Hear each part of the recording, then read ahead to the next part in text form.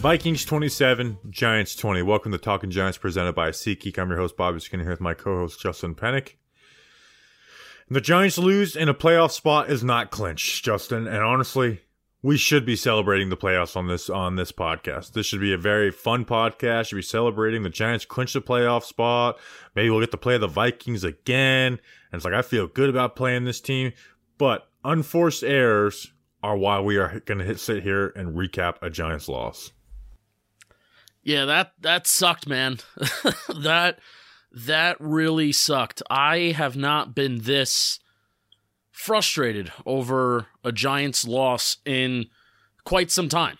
And in a way, I had this moment of being really frustrated with the loss, but then also thinking about, wow, isn't it really cool that we're at the end of December and we're thinking about how mad we are at a Giants loss because, you know, playoffs are on the line, this is on the line, that's on the line, and man, do I hope that we see those freaking lucky-ass Minnesota Vikings again. But let's talk about this game. Yeah, man, just frustrated. 3 losses over the last 5 years on 60-plus yard field goals. That's, I think, only in that time span, no team has had more than 1.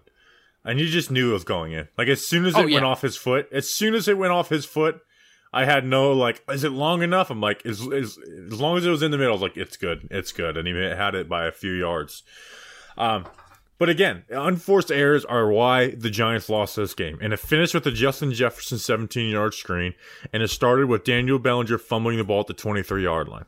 The number 8 red zone offense. This Giants is really good at converting touchdowns once they get in the red zone. Got in the red zone, Daniel Bellinger fumbled the ball. That's a minimum of 3 points taken off the board right there, Justin. And they were rolling. Like that was the first offensive drive that the Giants really, really got rolling. So that fumble really took a lot of, didn't even take a lot of momentum out because the Giants were just starting to establish any kind of momentum. I think they were gonna put 7 points on the board that drive, no doubt. Yeah, and again, they're the number 8 red zone offense in the NFL. And they ended up scoring a touchdown on the following drive. Yep. Cordell Flott drops an interception. They end up going and scoring a touch, and not like it's like he had it in his hands and then dropped it coming down. Not just like a Nick McLeod dropped interception versus Commanders last week, where it's like you can't count that on the board. Like he had in his hands. They went to commercial break. The ball's intercepted. We come back to reviewing it. It's like, oh, nope, it fumbled on his way down. Can't have that. Sucked. They convert 2 third downs on that drive.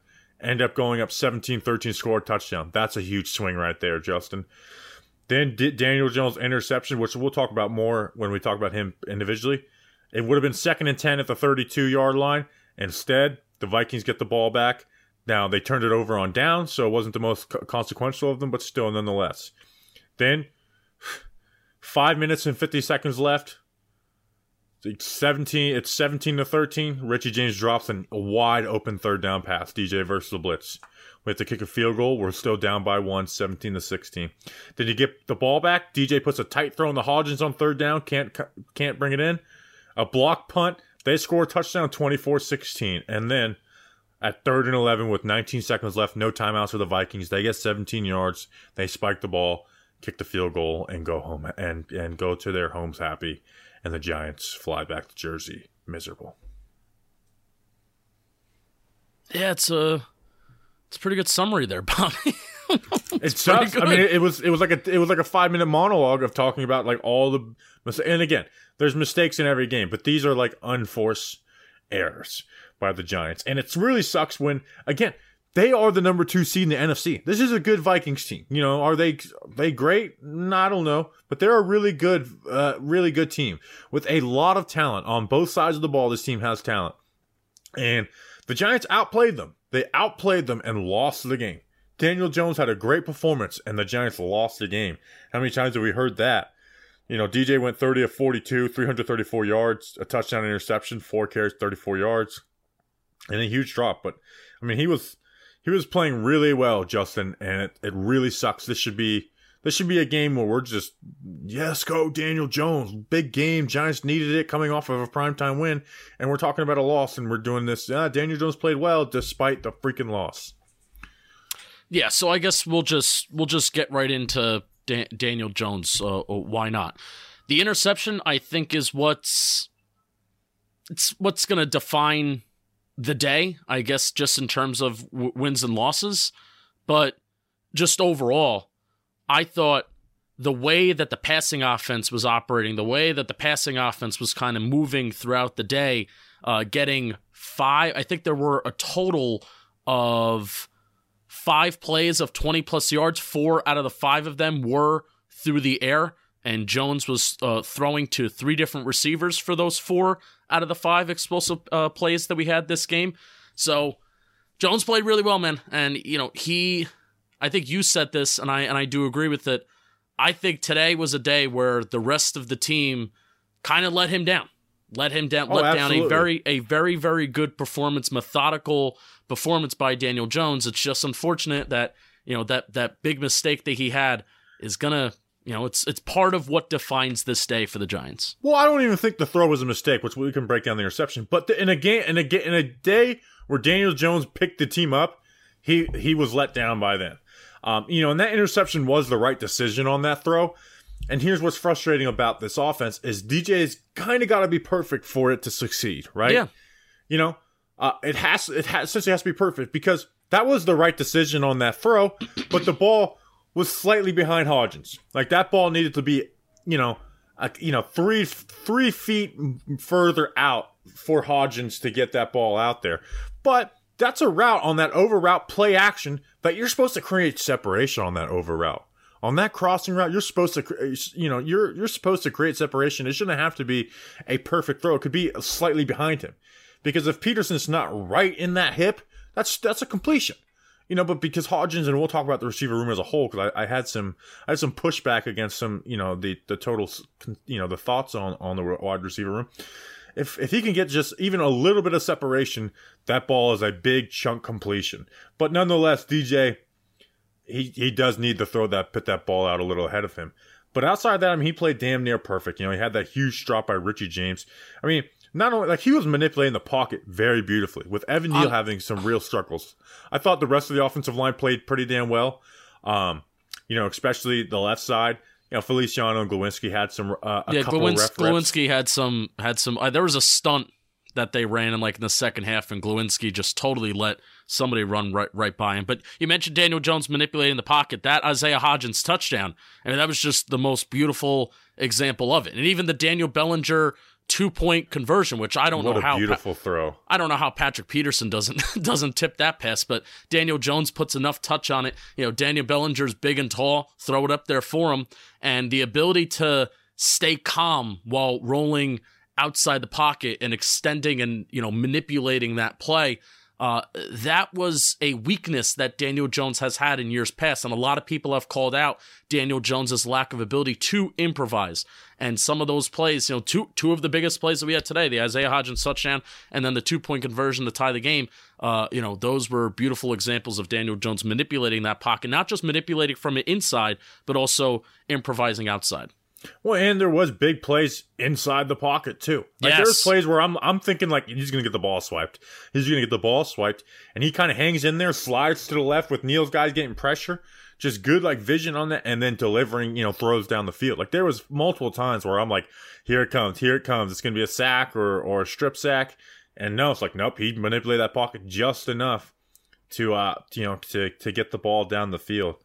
That dot that he had to Richie James was incredible. That was a dot, and it's so rare to see Daniel Jones throw the ball kind of past the sticks, 10 yards down the field, 20 yards down the field. That was a 33-yard. I think it was a slot fade, basically, they ran post wheel. They ran post wheel, and the wheel they got on it. Kenny Galladay was the clear out, by the way. He kind of got those guys out of there, and it gave Richie James separation. All that money is totally worth it. But that was an awesome throw. There was a couple Darius Slayton crosses over the middle of the field. There's one that went for 32 yards. There's one that went for 22 yards. Very, very early. Very, very early in the game. And then you had an Isaiah Hodgins 29-yard play as well, was that also a wheel play on the sideline that Hodgins ran, the 29-yard where he extended out? That was a slant and go. Which I knew was coming because they were hitting those slants and Peterson was driving in heavy on them, but they were just making it. I was like, and they ran a lot of slants in this game. They've ran a lot of slants the past 2 weeks. And I was like, you got to run a slow go. You got to run a slow go. And then they come out and hit that slow go. And this is part of what we've been asking and advocating for. Now, it's easier to do it against a Vikings pass defense that is the worst in the league in terms of yards allowed, right? I'm glad that Mike Kafka and Brian Dable kind of opened up the playbook against a very inferior opponent. I can imagine it could be very easy to kind of just stick to your ways and be conservative. I'm very glad they didn't do that. I'm very glad they didn't do that, but also even against opponents that may be a little bit tougher against, the Eagles, they have a really good pass defense, different story. But even next week against the Colts, let's try and do this again. Let's try and replicate this. Let's try and get these explosive plays when they're there. Let's try and run these crossers or even just some of the tight window throws that Jones had to Hodgins and Richie James on these slants on first and second down that kind of kept the drive moving and kept the chains moving. There was a certain point where the Giants didn't have a lot of third downs faced. I think on their, Julian, was it their first half touchdown that they had? That entire drive that they ran, they didn't face a single third down. That's awesome, awesome stuff. And it's created by Mike Kafka, Brian Dable, the game plan of kind of trying to stay ahead of the sticks, not facing these third and longs, so then you have an opportunity for an opposing pass rush to start licking their chops. Yeah, again, like you said, throwing the ball on early downs, and if you want to get Saquon the ball early, let him catch the ball, which we'll talk about Saquon's game. I love the way he used him. He was very efficient in this game. So again, 2 for 2 on 20-plus yards throws, for 55 yards. It really is a shame, over 60 yards, that this game just goes for naught because they lost. But I am glad that they are putting, again, it is against the Vikings passing defense, yes. But like you mentioned, that hasn't always been the case for the Giants to be like, okay, well, we're going to put this game in Daniel Jones' hands. And what did we say going into the preview of the Commanders game? It's time to put the offense in Daniel Jones' hands. They're not a good handoff team anymore. The play action is not working. Put it in Daniel Jones' hands. Let him throw from the shotgun on early downs, and that's shown to work. He's extremely efficient when throwing the ball 20-plus yards down the field, which I'll pull the stats up on that second, and he did his job outside of the interception. And again, not every interception is created equal. You have what the hell are that interceptions? You have the bad decision, but I understand how you got baited into a bad decision. You have the right decision, but slightly inaccurate. And then you have the right decision, but totally misses by a mile and it goes over his head type throws. That was the least worst type of interception that DJ had. Yeah. This is the first time in Daniel Jones' career where he had over 300 passing yards and at least a 75%. Actually, no, not 75%. He had at least a 70% completion rate. Bobby, I think you're going to talk about 10 or more air yards on certain attempts. Daniel Jones was 7 for 13 with the one interception when throwing for 10 or more yards down the field. And really, it's not even the completion rate that's the story for me. It's just the fact that Daniel Jones did have 13 attempts that traveled 10 or more air yards in this game. And it was a good combo of tight window throws on some slants, and also it was a good combo of hitting guys deep like Richie James, Isaiah Hodgins, and including Darius Slayton on some of those crossers with some yards after the catch too. It was a good mix of some different stuff that was working. Well, I was just going to put the deep, it's like we said, he doesn't throw the ball deep very often, but it's he almost always converts, and it's essentially been like this for 3 years now. Yeah, since 2020. This year he is 10 for 22 on those. Now, that's not anywhere near enough. 10 for 22 on those. Last year that's still a high completion rate for attempts 20-plus yards down the field. Oh, yeah. He'll probably end up leading the league in completion percentage in it. Last year he was 8 for 23. Not as good. And then 2020 was when he had the highest passer rating doing it. Yeah. So it's whenever they do let him do it, he does it well. So, and I think today showed that you don't need to have the best of personnel for it to happen. If you call the deep concepts, and also, I don't know what's going on in the quarterback room, and if you challenge the quarterback, hey, Bobby, there may have been a meeting between Brian Dable, Mike Kafka, Shea Tierney this week, the QB coach, maybe looking at that. Remember there was a play where he could have hit Isaiah Hodgins on Sunday Night Football? And maybe they're getting in Daniel Jones's grill saying, hey man, we're not going to call these a lot. We're not going to call these deep concepts a lot. But when you see it here, you got to have the balls to pull the trigger. So that may have been a conversation point this week where, hey, we're going to call these deep concepts. We're going to call these plays that aren't necessarily just centered around guys getting solely wide open. We're going to try and give you the tools to be successful here. You got to hit Richie James. You got to hit Isaiah Hodgins. You got to hit Darius Slayton so he can get these yards after the catch. So that was a good job by DJ, man. It was just, that the some of the errors that weren't his fault. Daniel Bellinger fumbled, Richie James drop, block punt, but the error that was his fault in the interception, again, just by a lot of stuff that bit us in the ass. Do you want to talk about Saquon or the receiver room? Because I think Saquon's like a more bigger conversation, but I think the receiving room we should talk about. I feel like that's just DJ. It's a natural transition. Yeah. Yeah. Let's talk about Isaiah Hodgins, 8 catches, 89 yards, a touchdown. Nice. Richie James, 8 catches for 90 yards. Now, we hate Richie James because he had that big drop. And then Slayton, 4 for 79. And so I want this to sound right. So Isaiah Hodgins, Justin, to me, he's not a piece going forward. I think this right now, this receiving room is proof of DJ elevating talent. Isaiah Hodgins was cut from the Buffalo Bills. Okay, he made it to their practice squad a couple times without getting picked up. Now, Hodgins does things well, and he is an addition to the Giants this season for the wide receiver room. Like, picking him up was a big addition for the Giants because think about it, if he's not playing, Marcus Johnson is playing. Yeah. So he is a big addition. And he does some things really well, Justin. He has great releases at the line of scrimmage. He knows, like, when he's working those double moves, like the one he had today, he knows how to sell those routes. Pretty safe and reliable hands too. Took some big hits, has made some kind of tough catches, going underneath the ball, kind of digging it out. He's ran those slant plays well, and he's come down with some catches. So safe, reliable hands. He's a reliable, solid he's a roster football piece player going forward. He is a roster piece. He is not a piece. He is not a we got ourselves a guy type thing. No. Like Darius Slayton is still clearly the best wide receiver on this team to me, because Hodgins does all those things well, but he just can't get separation.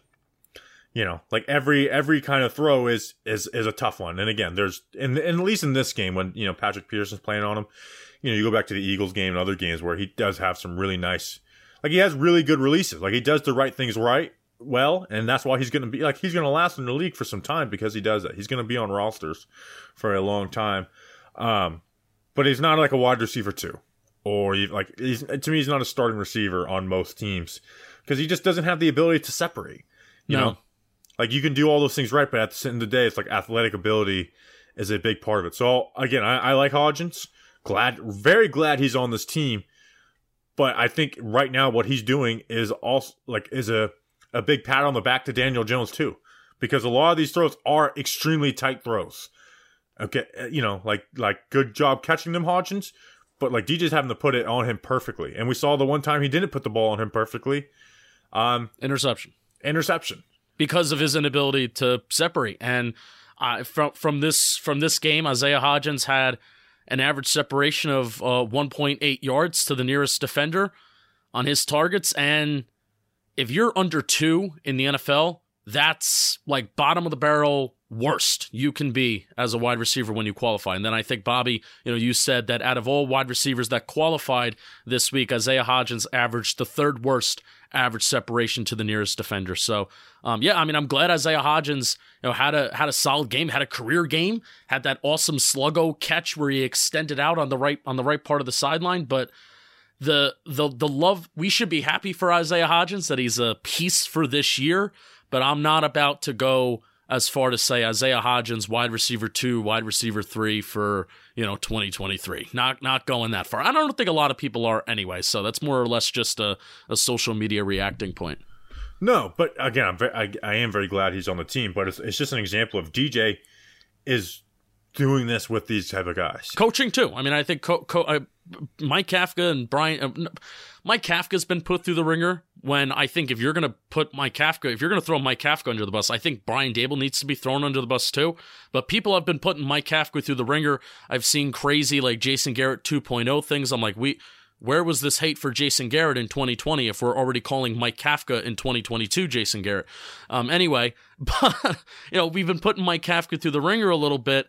when I think he also deserves, and Brian Dable, they deserve some love for, what they were able to do today in the passing game, because we just haven't seen the Giants be able to move the ball through the air like this. And they would have put up more points if it wasn't for some player execution issues. Yeah. I mean, they've done it. So they adjusted very well in season.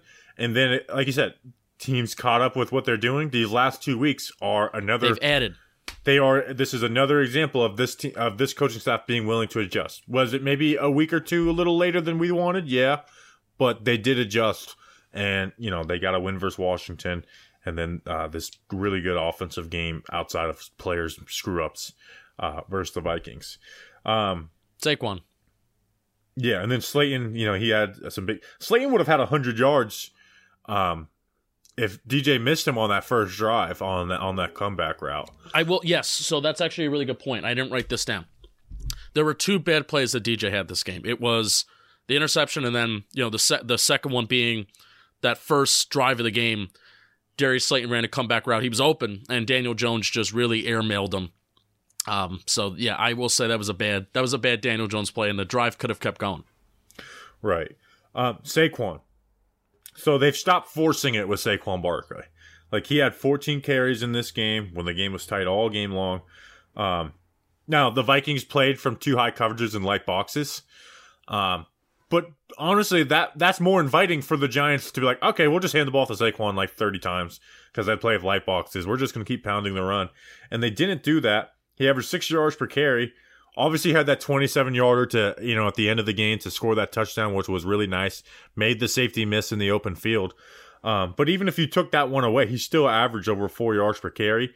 And this is what makes it a really good. It's not his best game ever, but like a really efficient game. Even though we're not talking about Saquon much, and we're talking about Daniel Jones. It was the swing passes. That they are involving him in the receiving game, Justin.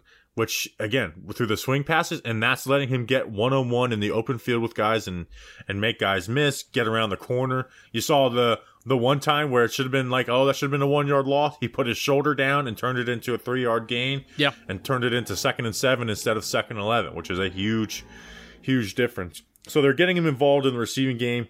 They gave him a choice route that he caught. Still not the best route runner, but nonetheless, you get him in a mismatch on the linebacker. And he still also doesn't have great hands, which bothers me too. It's like, dude, can we just have like a clean catch? There was one where he like went to the ground and he bobbled it. I'm like, did you drop it? No, he didn't drop it though. But even on the ground, because I do want to talk about him as a receiver too, as I know there's been you can look at Saquon Barkley only getting 14 attempts and you could be saying, well, the Giants threw the ball a lot more than they should have, and a lot of people like to point to the stat of when the Giants run the ball less than 30 times, they always lose the game. Saquon Barkley on the ground today had averaged 1.84 rushing yards over expected per attempt, with a very, very good efficiency rating according to Next Gen. And if you have a low efficiency number, if your efficiency number is low, that means that you're a north-south runner. What do we want Saquon Barkley to do? We want Saquon Barkley to be a good north-south runner. He was a good north-south runner against the Commanders last week, and then when he was bad over his month stretch in November, he had a very, very high efficiency number. He was not being a good north-south runner. So I think those things are not only correlated, they're causated together. But why I'm not going to look at this game and say, I feel like Saquon Barkley, they should have handed the ball off more, because part of the reason why I love throwing the ball in early downs, and I will say it over and over and over again, if done correctly, when you throw the ball in early downs, it can turn into an extension of the running game. And it could be, against the Commanders, it was those little out routes to Darius Slayton that were available and that were open. This game, I felt the Vikings were being a little bit aggressive. They were blitzing. They were trying to take advantage of a bad offensive line. Okay, we're not going to leave Saquon Barkley in here to block. We're going to run him out on a swing pass. And that is the equivalent to a running play. And if anything, giving Saquon Barkley a swing pass gives him more space and room to operate to get yards after the catch, makes guys miss in the open field, and just overall is a much more efficient choice on first down rather than just running it up the middle. Do you agree? I won't say it's always a more efficient choice, but passing on first down gives you more options. I didn't say always. Just trusting. But he had 14 carries in this game. His 2 worst carries, I went through all the carries, okay, two that you can call unsuccessful. A 1st and 10 run that was 3 yards and 2nd and 7, which is not that's not crazy unsuccessful. Right. But it's like, if you're running on 1st down, you want to get 4 yards. But so that's one. And this example being, the second one was a 2nd and 5 for 0 yards. So other than that, every single run would be charted as successful. Now, a successful run could be a 3rd and 1 that goes 2 yards and gets the 1st down. Right. But every other run besides those two were successful. I have a question. Was the 2nd and 5 run that led to a 3rd and 5? Did that directly lead to the Richie James drop? Yes. There you go. All right. Yes. Never run the ball. No, I'm kidding. Kidding. Don't freak out. Another thing that I like today, by the way, about the running game, one of the reasons why we were calling for more deep concepts as well, because they didn't really do that against Washington. They were throwing the ball a lot on early downs, but we wanted more deep concepts. You saw the deep concepts, and then Daniel Jones had a couple, 2 or 3 10-plus yard rushing plays that, because he had the deep concepts that are pulling linebackers, pulling safeties, pulling corners down the field, Daniel Jones has a lot of room and area to run, which is another benefit of calling deep concepts. There you go. And he put his shoulder through somebody on that one drive, which was got me a little jazzed up. Got you jazzed up. Do you have anything else on? We spent a lot of time on the offense. Do you have anything else on it? I kind of want to talk about the offensive line, and particularly Evan Neal. So I want to talk about that a little more in the mailbag. In fact, I've been repeating myself very much with the Evan Neal on the O-line report. So I have been teasing it. I'm going to ask and try and get a guest on to talk about it with Evan Neal. And this guy might end up being a Pro Bowl, like a Hall of Fame left tackle. So we'll see. We'll see. Can I guess the initials? Yeah, I mean, you know the initials, so you're not guessing. I do. AW are the initials. We'll see. I'm not going to say his name, because if we don't get him on, that means he said no, and I don't want to make him look like a bad guy. Make you look like a fool. Neal's getting beat the same way every single time. He can't get out of his stance. Like we talked about it in camp. We talked about it in camp. And he's just getting to his 3rd step and opening up his hips. And part of me is like, let him set vertically. But it's also like, when he's set vertically, there is like he does get his inside shoulder attacked too. But his inside shoulder, like, as much as I think like he should be playing in vertical sets, it's also like, dude, you got to get to your 3rd step too. Get out of your stance. Yes, like fire out of your stance and get to that 3rd step. Because once that happens, he's fine. He's not perfect. He's not Andrew Thomas, but he's fine. But it's like, you got to get there, man. You got to put it. You got to have it beat into your head. And again, it's a lot easier for me saying this on a freaking podcast than going out there and facing live bullets first and Zadarius Smith. Like, I get it, man. I really do. But it's like, that's got to be like, you got to get to your 3rd step. Get to your 3rd step. I mean, that's got to be like his point of practice. And I know they're not practicing very hard in season, especially at this point of the season. So it's more scheme stuff. But that's just in the off season. That's going to have to be like, fire out of stance. Get out of your stance. Go. Get to that 3rd step. Get to that 3rd step. Like, it's got to get beaten into you to get to that 3rd step. Yeah, I know we disagree on this, and I know we disagreed on this, and I don't want to get into a debate, because I don't really care, but I got to a point today where I thought to myself, and this is emotional game reaction stuff, I thought they should have pulled Evan Neal. I thought they should have pulled him, and I know that's wrong. Tyree Phillips, Matt Parrott. I mean, I would have Tyree Phillips. I mean, if Tyree Phillips, that's the first guy that I went to, because it was just a disaster. Dude's getting turned around. It was flat out disaster. And again, probably emotional fan reaction, but I guarantee I wasn't the only one thinking it. So yeah, you just can't bench Evan Neal if you're. I'm not going to bench him for the rest of the season, but I just thought, like, today it just got to a point where it was so bad that I couldn't watch it anymore. Could not watch it anymore. Yeah, don't bench Evan Neal though. All right, let me read an ad and we'll talk about the defense. DraftKings Sportsbook, an official sports betting partner of the NFL, is my go-to when betting on the NFL this season. I love it. I freaking love it. By the way, we've been on a hot streak with our spread picks. The Cowboys screwed me over. Like, the Eagles should have covered that. By the way, Justin, I don't want to say it, but man, it must be nice to play quarterback for the Eagles. It's just... They have 5 like really good offensive linemen. They have A.J. Brown, Devontae Smith, Dallas Goedert, who I knocked out. A really good running game. It's just must be, they threw for over 300 passing yards today versus like the number 1 passing defense in the NFL. Must be nice. Right now, Gardner Minshew stole 2 interceptions. Devontae Smith had an awesome game. Right now, proving my point. Devontae Smith, awesome game. Right now, new customers can bet just $5 on any NFL team to win their game and get $150 in free bets if they do. Check this out. Right now, everyone can earn up to a 100% boost with DraftKings stepped-up same-game parlays. Go to DraftKings Sportsbook app, place a same-game parlay, and combine multiple bets on which team will win, player props, point totals, and more. The more legs you add, the bigger the boost, the bigger your shot to win big. I followed a couple of, Talking Giants listeners this week, and one of them, did a parlay. He basically hit the overs on, all the Giants props on offense, and won over $2,000 on a $10 bet. Look at that! Win money.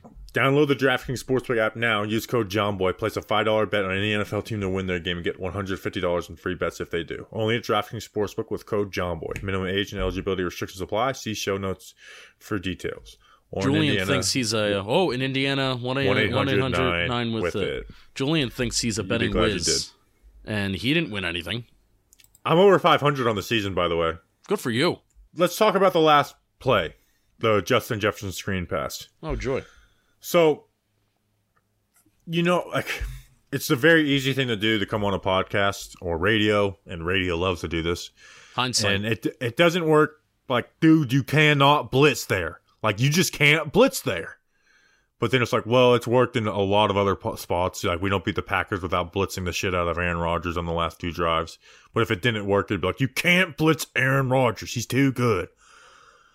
But that being said, Justin, they needed 17 yards to have a chance. It was 3rd and 11, and a first down doesn't do anything for them if they get 10 or if they get 11 yards, right? Because they had one time for one more play and then to be able to clock it. So part of me is of course, they got a sack the previous play, a Landon Collins sack. Part of me is man, sit back a little. Sit back a little, and again, he didn't actually run an all-out blitz. He just showed the threat of an all-out blitz. Right. And they ran the screen versus it, and then, Justin Jefferson does Justin Jefferson things.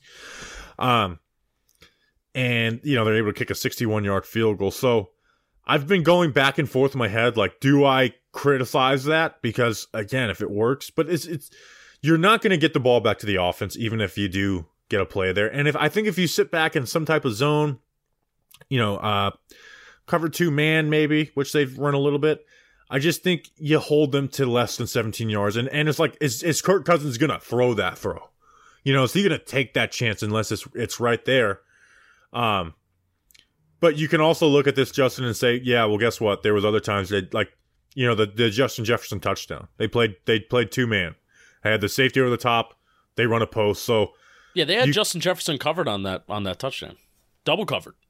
Yeah. So it's they very well may have gotten it regardless, but part of me is man, it's kind of too much at that point where it's you don't need a stop, you just need them to not get a big play, and you've been vulnerable to the screen, and they block it they block it really well. We've seen screens be an issue for the Giants defense this year, and you just knew they were going to make that field goal.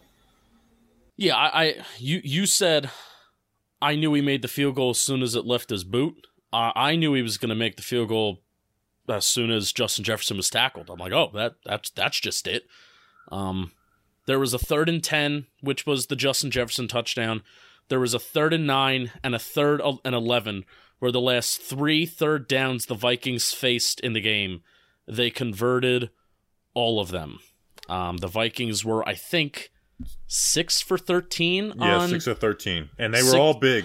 Every conversion was a huge one too. Yeah, they were 6 for 13 on 3rd downs, and part of what really made the Giants' defense pretty solid to very good in the early part of the game is that they got the Vikings into 3rd and long situations, and they were getting off the field. The Giants' defense that has been really, really bad on 1st and 2nd down this year was forcing the Vikings into some third and long situations, and even with Fabian Moreau covering Justin Jefferson, they were doing enough to get off the field. And then, the conversions that the Vikings had, man, were they big. Like I said, the last 3 third downs, one of them resulted in a touchdown.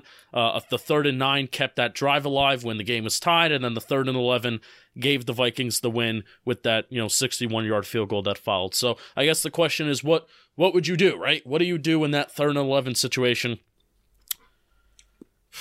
You line up in some quarters coverage, and Jefferson just gets free reign to work on the sideline.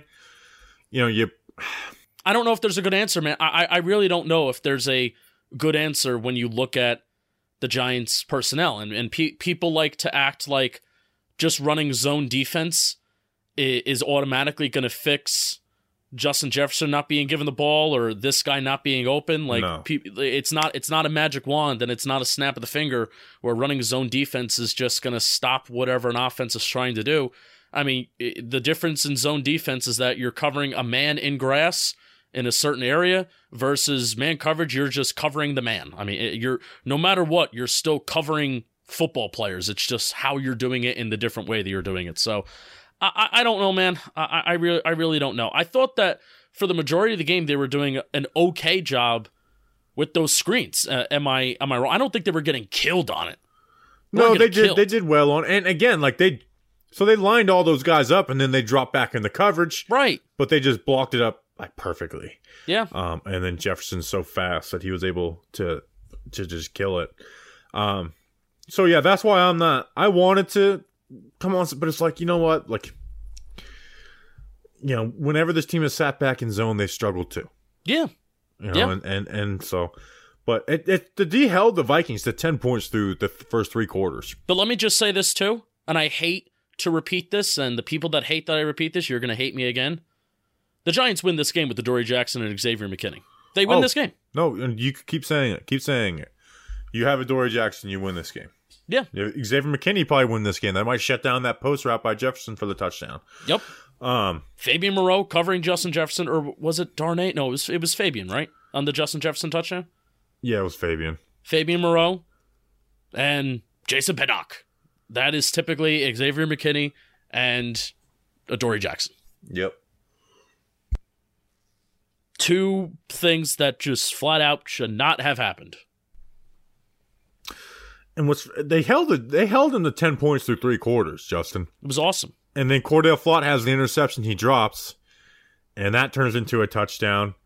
That drive, and when Flott caught that ball and went to commercial break, you're like, all right, score 3 points in the game. Woo! So. It's huge. We finally get an interception, the 5th interception. And I also feel like Nick McLeod dropped an interception the first drive. That didn't really matter since it was a bad punt and it gave us better field position. Anyway, yeah, that didn't make a difference. I felt Kirk Cousins could have easily had 3 interceptions on this game because I don't think Kirk Cousins was awesome. It's just, oh wow, he has Justin Jefferson. I thought Kirk Cousins could have had 3 interceptions this game, and they somehow freaking sneak out a win because that's what the Vikings do. Yeah, they have Justin Jefferson. They score a touchdown off of that, and then they get a touchdown off of the block punt. But hold on. To the credit of the punt team, our special teams coordinator is very well respected within the building. Yeah, he may even get a head coaching job soon. Listen, the guy's nice to the media. He's very well respected. Somehow he suckered the organization into loving him. I don't know. I honestly I get it. I hate hating on Thomas McGahee, and I don't know how to evaluate special teams, but I also am like, well, your special team units are disadvantages consistently. So who's to blame? I feel like the person that's mad at the O-line coach without knowing what the O-line coach is doing, but I'm mad. I'm mad that our special teams just suck. Well, it costs you games and it costs you points. Flat out. When our special teams shouldn't be, it should be a net negative, and if it's a net positive, awesome. But special teams at its worst should be a net negative in a game. I don't want to come on a podcast. You mean a net neutral? Net negative, I guess, is just net neutral. I guess is that the correct phrase? I think I used it. No, that would be it's negative. Net negative and negative are the same thing. Julian, Doctor up my words there, will you? A net negative would be like you made a positive kick play, return but the negative touchdown. plays were more harmful than the positive plays. Net neutral. I knew what you were saying though. Like people here's know what I'm here's what a saying. net negative would be like Daniel Jones threw 4 deep passes that were completed for 100 yards, but then he had 2 interceptions. Like the deep passing was a net negative. Net negative. All right, so this is exactly why. Do not make me talk about special teams because I will screw it up. Yeah, you meant like a neutral. Net I don't want to talk about special teams. But every week I feel like we are. A block punt. So now the defense was solely reliant again on the front, and they did a good job. You know, now they only run zone run, and I was like, we got some hope against them. The rushing defense gave up 81 yards on 18 carries, which is 4.5 yards a pop, but still, like the rushing game didn't like kill us, you know. And Cook had 18 yards on that first drive, you know, and they ended up punting. After that, not 18 yards, he had an 18-yard run on it. He had 13 carries for 46 yards for the rest of the game, 3.5. They had 18 carries, Justin. We had 6 tackles for a loss. So a third of their carries went for negatives. You know, we talked about it. It's like we need the front to be dominant on the interior, and that's what it was. You know, Leonard Williams, 2 tackles for a loss. Dexter Lawrence, a tackle for a loss. Azeez Ojulari, a tackle for a loss. You know, our front needed to make those tackles for losses and negative plays. And also in the passing game, they had 11 QB hits in this game. Yeah, and that's exactly what they did. You know, and that's kind of the identity of this Giants defense now anyways. Landon Collins, tackle for loss. Jalen Smith, back. Great game, tackle for loss. I don't want to go that far. It was very curious to see. I know the Vikings don't fully trust their run game, but there was a 3rd and 3 that they had, and there was a lot of 3rd and shorts that the Vikings had. 3rd and 3, there was a 2 3rd and 1s in a row. There was the 3rd and 3, there was a 4th and 2. The only time that I really remember them converting like a 3rd and short when they were running the ball is when Kirk Cousins did a QB sneak, which QB sneaks like most of the time just work anyway. So there were a lot of 3rd and shorts, and the Vikings were running these play action boots. They were running these plays, like kind of long developing plays where Kirk Cousins was dropping back, and the Giants did a good job of stopping those, getting QB hits. Jihad Ward, this might be a career high for him, 3 QB hits. There was one where he leveled Kirk Cousins, and I'm shocked it wasn't called for a flag, but Hottie had some fun QB hits in there. Also had a pass deflection. There were 6 pass deflections this game. Yeah, Azeez Ojulari. Now Azeez Ojulari is hurt again. Ugh. He barely played in this game. Justin, he had a sack, a hit, a tackle for a loss, and his sack was on Christian Darrisaw, by the way, too, who's a really good left tackle. In fact, he was wrongly voted ahead of Andrew Thomas for Pro Bowl this year. And you know, he got his sack on him. He had the hit, the tackle. Like, he is taking a step forward, but it's like he just can't get on the field now. Yeah, I think Azeez has 6 games this year, but there's an asterisk with the 6 games. He's played only 59% of the snaps in the 5 games before this one. I don't know how many snaps he played this game, but he only played a half because he missed the entire second half of the Minnesota game. So through the 5 games that he's played before today, he's only played in 59% of the snaps. And he's on a tear this year. So 6 games, 5.5 sacks, 7 QB hits, and 3 tackles for loss. Azeez had a tackle for loss today. I think he had 1 QB hit and 1 sack. So it is a shame that one of the biggest regrets of this year is us just being robbed of the Azeez Ojulari second-year breakout year. Like we have been totally robbed of it, and I kind of hope, I don't know how bad the ankle injury is, whatever. I hope it's not a high ankle sprain, but I hope he's back for Indianapolis, but I don't want him playing the majority of the snaps unless we like fully need him. Like, rest this guy up, get him ready for, you know, the P-word playoffs. I mean, he's basically had like a little over a quarter of the snaps that he had last year, and you know, he's got, you know, 5.5 sacks. Seven QB hits, 3 tackles for loss. You know, he's been a playmaker for them, and it's just he can't stay on the field, which is pretty frustrating. And We've then been robbed. Is there anything else on defense you want to talk about You know, and here's the thing is Wink wasn't just like blitzing nonstop all game. You know, like he, like the Commanders game, played from two high shells, played a lot of zone D. Like they did a lot of different things. Their plan was diverse. They mixed it up a ton.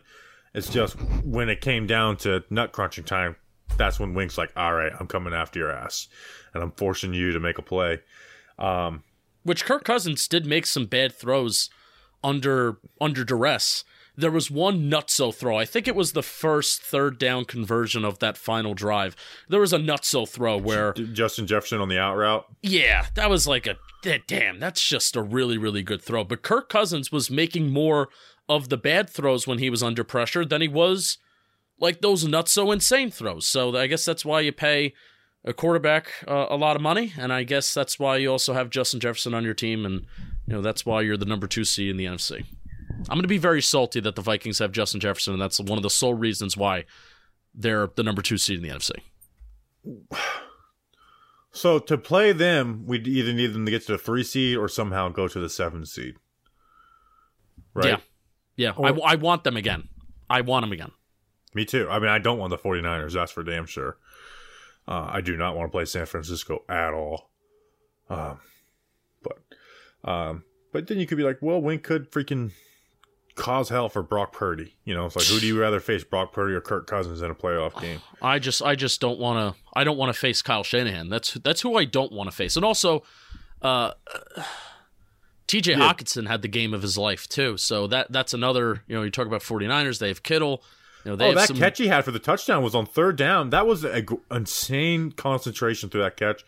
Yeah, ballsy throw by Kirk Cousins to put that in there, and just right over Darnay and Julian Love. Like both those guys, I think both those guys got like a fingertip on the ball, and he was able to concentrate and pull that in. It was nuts. So yeah, I thought Dex had a really good game. I'm curious to see how many pressures they give him because they only gave him one QB hit. He did have a pass deflection as well.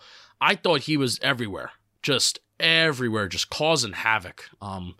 So Dex had a really good game again. I need to watch the film on it, but Landon Collins, 4 tackles, a sack, a QB hit, a tackle for loss, and then that pass deflection. It was huge on third down earlier in the game versus T.J. Hawkinson. Like that was forced a punt. And he had like the play before the Justin Jefferson screen was a Landon Collins sack, which made it like they needed 17 yards to make that a 61-yard field goal. Well, before that Landon Collins sack, they had 2 plays to get 10 yards, and Landon Collins forces them back, and that could be like a hero play, and they end up should have been getting it. All right, do you have anything? That play in coverage was really good, too, because that was the main critique of Landon Collins. Like, when he was in New York and when he was in Washington, is that he's not good in coverage. So that's why that was so surprising and good. Yeah. Kirk Cousins took a little off that ball, too, where it gave him some ability to adjust, but nonetheless, he did make a play on the ball, which is good. Anything else before we talk about playoff picture and stuff? No, I want these assholes again. Me too. So, with the way that it's currently set up for the Giants right now, so they still are the 6th seed in the playoffs for the NFC, and so the Commanders are 1 full game back. Sorry, let me pull up the wrong tweet. The Commanders are a full game back.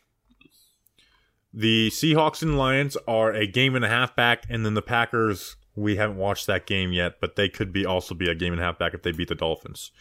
So for the Giants to make the playoffs, here's what they got to do: win 1 game, beat the Colts, and you are locked into the playoffs. That's all they need to do is win 1 game. If they lose out, they need 2 of those 4 teams or I guess 3 out of those 4 teams to lose out. With or to not win out. Yeah. So if they lose both their games and then the Lions and the Seahawks both go 2-0, out of the playoffs. If Washington and the Seahawks go 2-0, out of the playoffs. If Washington goes 2-0, the Giants go 0-2, and those other teams only lose 1 game, they are in the playoffs. So we're in. It's the Giants are essentially in the playoffs. Like, it would take a pretty big choke job for them to miss out on this.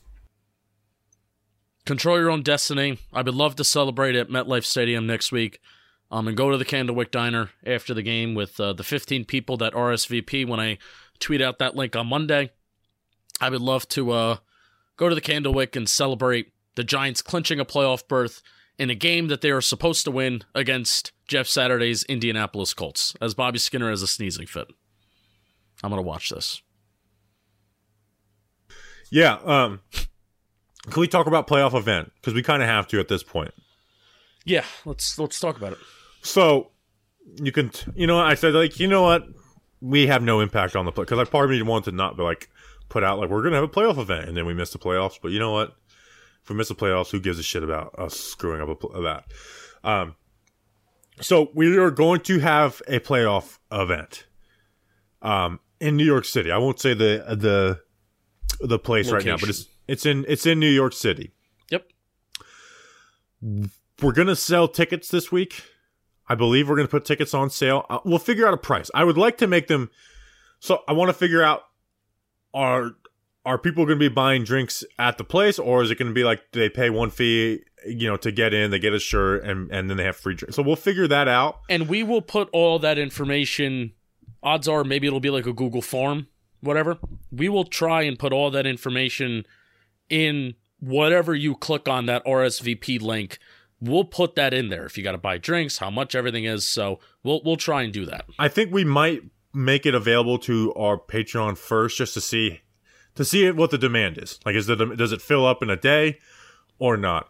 Sign up to be a Patreon member if you want to be. So, if obviously if the Giants don't make the playoffs, we will give you a refund on it. But I think come out to that. I think it's gonna be great. And if you guys don't come out to it, and there's not a lot of people, we're gonna look really we'll look stupid. very bad. We don't want to look bad. So we may lose our jobs. We may. And you never know. It would be the most embarrassing thing that's happened to me in like years. Yeah. Since this is it's like, this Bobby, place. You got kicked out of college. No one showed up to your event. Like, it's right there. Those two equivalent, huh? Trying to say something funny. What would it be? Is it like a watch party at a bar? Watch party at a bar. The place looks pretty dope. It's dope. It's the dopest of dope. Great view, great New York City view. Great view, and so I was looking up the name of this place, and it's like kind of like it's kind of popping. Where it's like, are they just going to let us take it over? Like, that'd be crazy. They may let us take over. We may destroy the floor, like destroy the whole. Oh, I might jump off the building. Yeah, like I'm if we win, I'm jumping in the pool. Like, that's a guarantee. There is a pool. Like, they may tell us, like, no one's allowed in the pool. Do not go in the pool. No one's allowed. I'm going to be like, okay. And I'm going to jump in the pool if we win. And if we lose, we'll throw Julian in. Sounds good. Julian, you coming up? Yeah, I'll be there. Wow. Unless we play the Bucks and it's here, then I kind of Yeah, we're not playing the Bucks. I think we're mathematically eliminated from playing the Bucks. We are mathematically eliminated from playing the Tampa Bay Buccaneers. There's a nice view, and there's also Bobby Skinner. How do you like that? How about that? All right, so anything and then else? Also, like this is a tiny note, but I'll be putting out the RSVP link to the Candlewick Diner. Yeah, we got a lot of people asking about that. Talking Giants. So I'm worried that I got to ask Manny about how many people he think he can fit. So right now I'm saying 15. It could be more. Probably not going to be less, but I'll put out that link, RSVP. It's free. Well, maybe you should do some kind of $5 buy-in, just so you don't get people RSVPing that aren't going to actually go. That is true. That is true. Very, very true. But the meal will be free. I got a budget from John Boy Media. How do you like that? I was told you have this amount of budget for this event. I don't want to say. Text it to me. I'll text it to you. Text it to me, and I want to see if it like right now. I want to find out, is it enough to cover it? And you can do like a couple $1 buy-in to prevent people from just signing up, and then that can just be the tip. Yeah, that's actually a good idea. Like $5 buy-in, and that ends up being the tip. Okay, there you go. So like to RSVP, you gotta Venmo. I gotta. Venmo. The Venmo can work. Yeah. Yeah, I think that should cover it. So after the Colts game, go to the Candlewick. Well, you have to sign up. Then you go to the Candlewick Diner. There you go. All right. That's an episode. I'm jealous. I kind of want. I almost want to just fly up for that, but I'm not going to. Like I almost flew up for the last game of last year, the $4 tickets versus the Commanders. Was very close to doing that. All right, we appreciate you guys. We'll be back on Wednesday for a mailbag, O-line report, film review, all that good stuff. We'll see you then. Until then, let's go Big Blue.